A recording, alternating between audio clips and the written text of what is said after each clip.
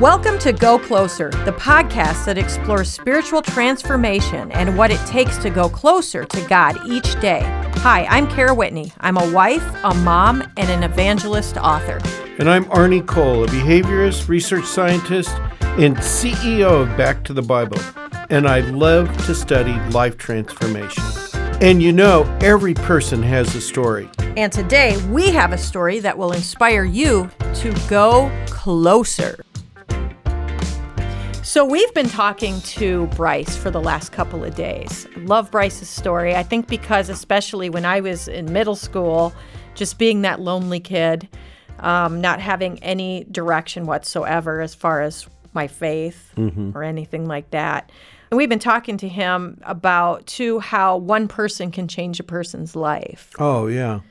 But then where do we go from there? Here, Bryce is a believer, and he's doing great things with his life. One thing that I appreciate about today's talk with Bryce is how he looks back at God's work throughout his past. It's a great reminder where God's shown up. But what is next for Bryce? Oh, I know. And what is so amazing is he still has a relationship with Jason, and Jason still supports him. And it's just talk about mentorship and making a difference in someone's life. Man, if that doesn't challenge you to get involved with someone, I don't know what will. Yeah, one thing I appreciated about Bryce, too, in this is that he admits he doesn't have all the answers. And I love that. I think it just shows his authenticity.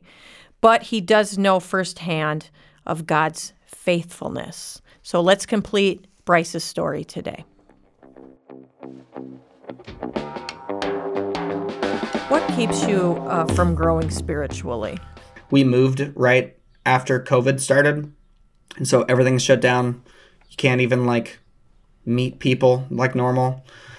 So when we moved here, we didn't know any churches. We had no idea. We don't know anyone who goes here or anything like that. And we tried a couple. We went to a church when we got here, but it was just a very shallow service, I guess. And that's something that maybe I could have used. It felt like campus life again. And I feel like where I'm at now, I don't need a campus life for adults. I want to be a part of a firm faith and a firm community of believers. And so we just didn't like it. We didn't vibe with it. So we were still looking. And then I got a job, and I have to work weekends there. So I was working Saturdays and Sundays, and that was fine because, like I said, it was COVID. A lot of churches weren't even open. They were only meeting virtually. And so we just didn't know what we were going to do. And then we kind of just fell into a rut of we haven't been to church in a while just because I never had it off. And so a commitment we made to ourselves, I just got hired at a new job where I have every Sunday off and most weekends off, is that as soon as I start next week going full time, we're going to do what we can to look at going to a place. Right. That's a good idea. You know, a lot of pastors are coming out now and they're saying, you can watch online, but don't let that be a habit because you have to come in and find that community. And that community is so important. Do you ever think about Go Tandem? I just registered and stuff last night. Yeah, you have to try Go Tandem. This may seem like this selfless plug, but I am telling you, it will move you closer to Jesus more today than yesterday. And I say this because my daughter, we do devotions every night, all these things. And she's just been plagued with doubt because I want her faith to be her own. She comes to me and she says, I don't know if I believe. And I said, that's awesome. I want you to make it your own.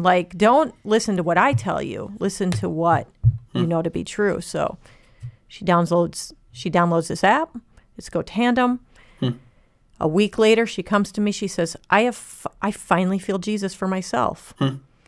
So I'm just saying Go Tandem's one, but I'm glad you're going to a church. It's just so important to find community. It really is. And I'm lazy. I'm a lazy believer. I'm happy to be home and making breakfast and listening to church, but this is the Holy Spirit saying, go to church. Kara, go to church. And that's then just how blessed I am to have a church that I can go to, because that's what you and your wife are struggling to find right now, is that connection. And I totally get it.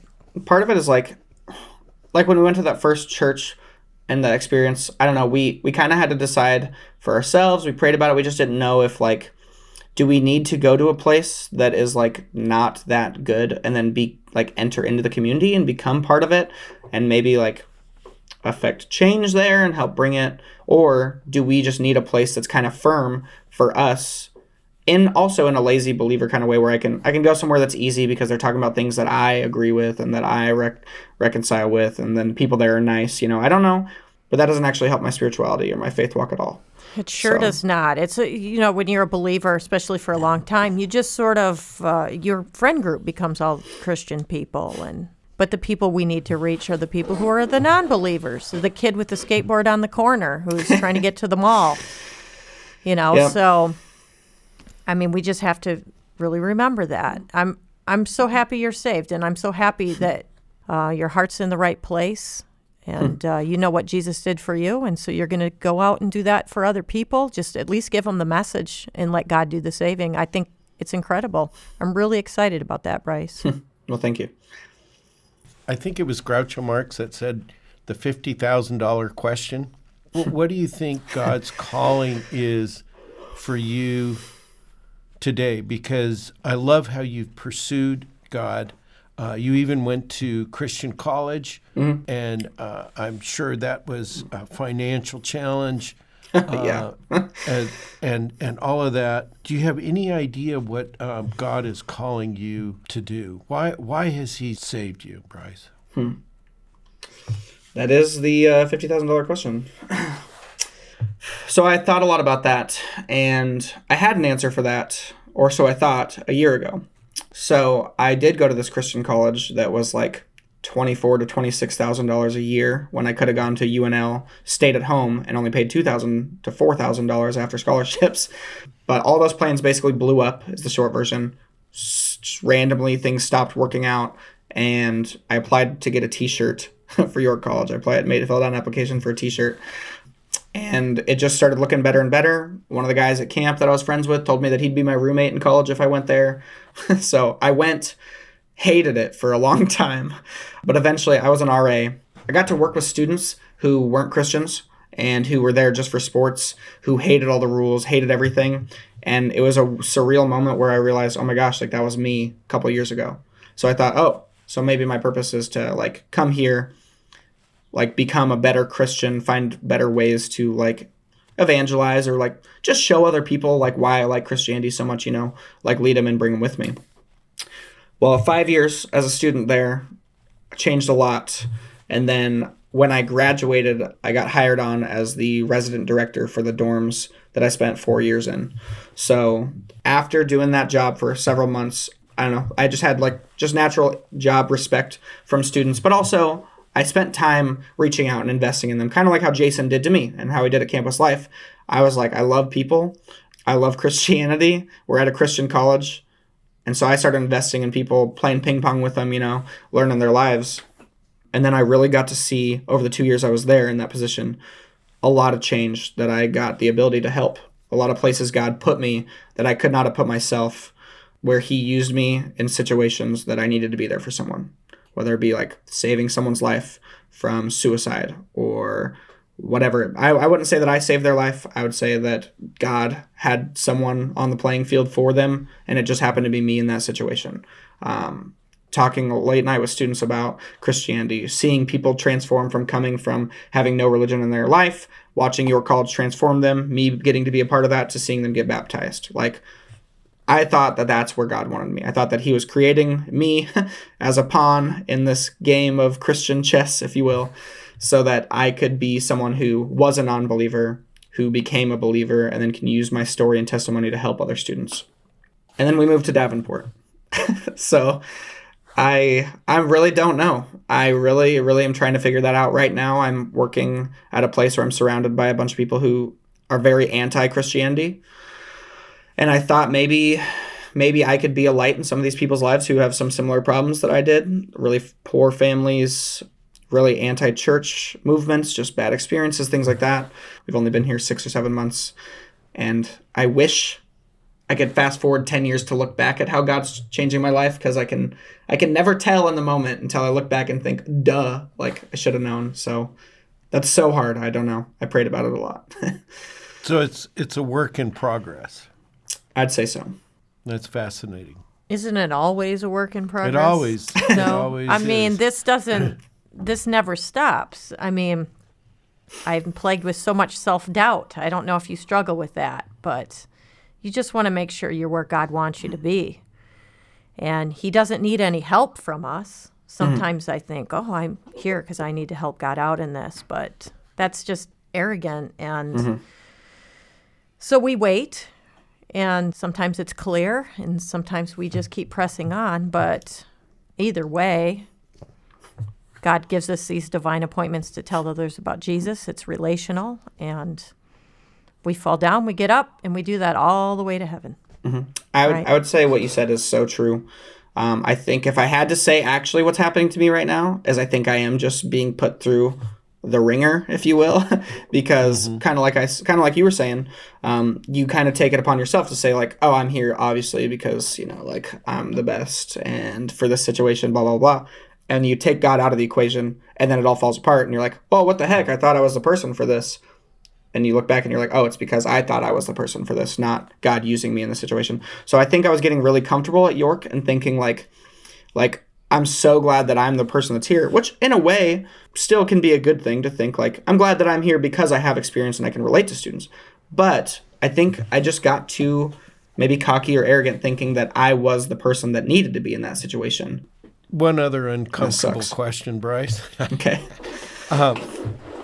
So with the issues of your dad, walking out, have those issues ever translated into doubting God through no fault of your own? I mean, you didn't, do anything wrong.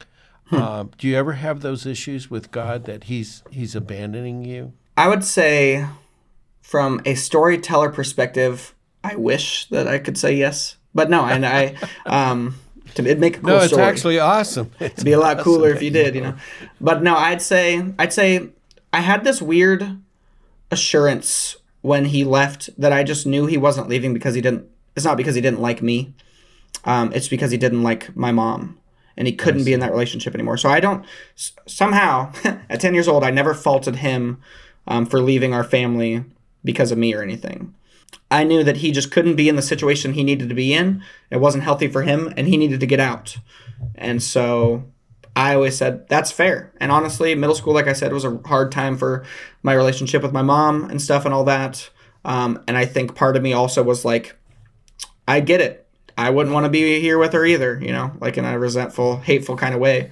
So I never struggled with him leaving me. Okay. Because I didn't think he was leaving me. And I always also, like, as soon as he left, a couple years later, I met Jason, and Jason was always a rock solid, like, fatherly figure for me. Okay. He, adopted me, kind of. So I think I always had someone there in my life. There might have been a couple years, like middle school, where I didn't have anyone. But that's never affected my relationship with God. Yeah, no, It's a good question. It's God's mercy.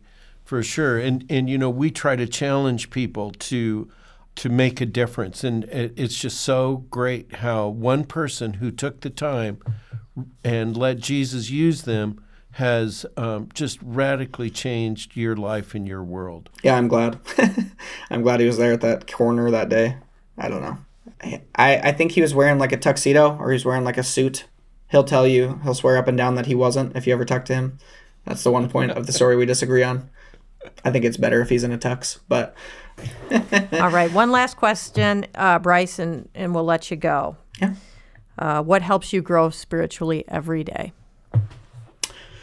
Honestly, I'd still say Jason. He's probably the number one influence still in my life just because the guy does everything. He does everything.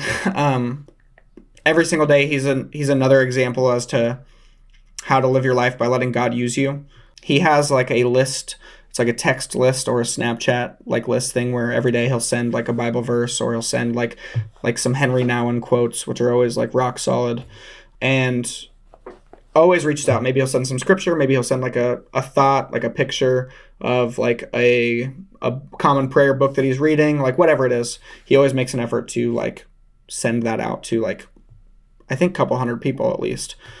That's been super beneficial for me. It allows me to take a step back from life where I feel like I'm directing life and be like, oh, wake up for a second. Okay, focus on this. This is what's going on. And then readjust my perspective for the day. So.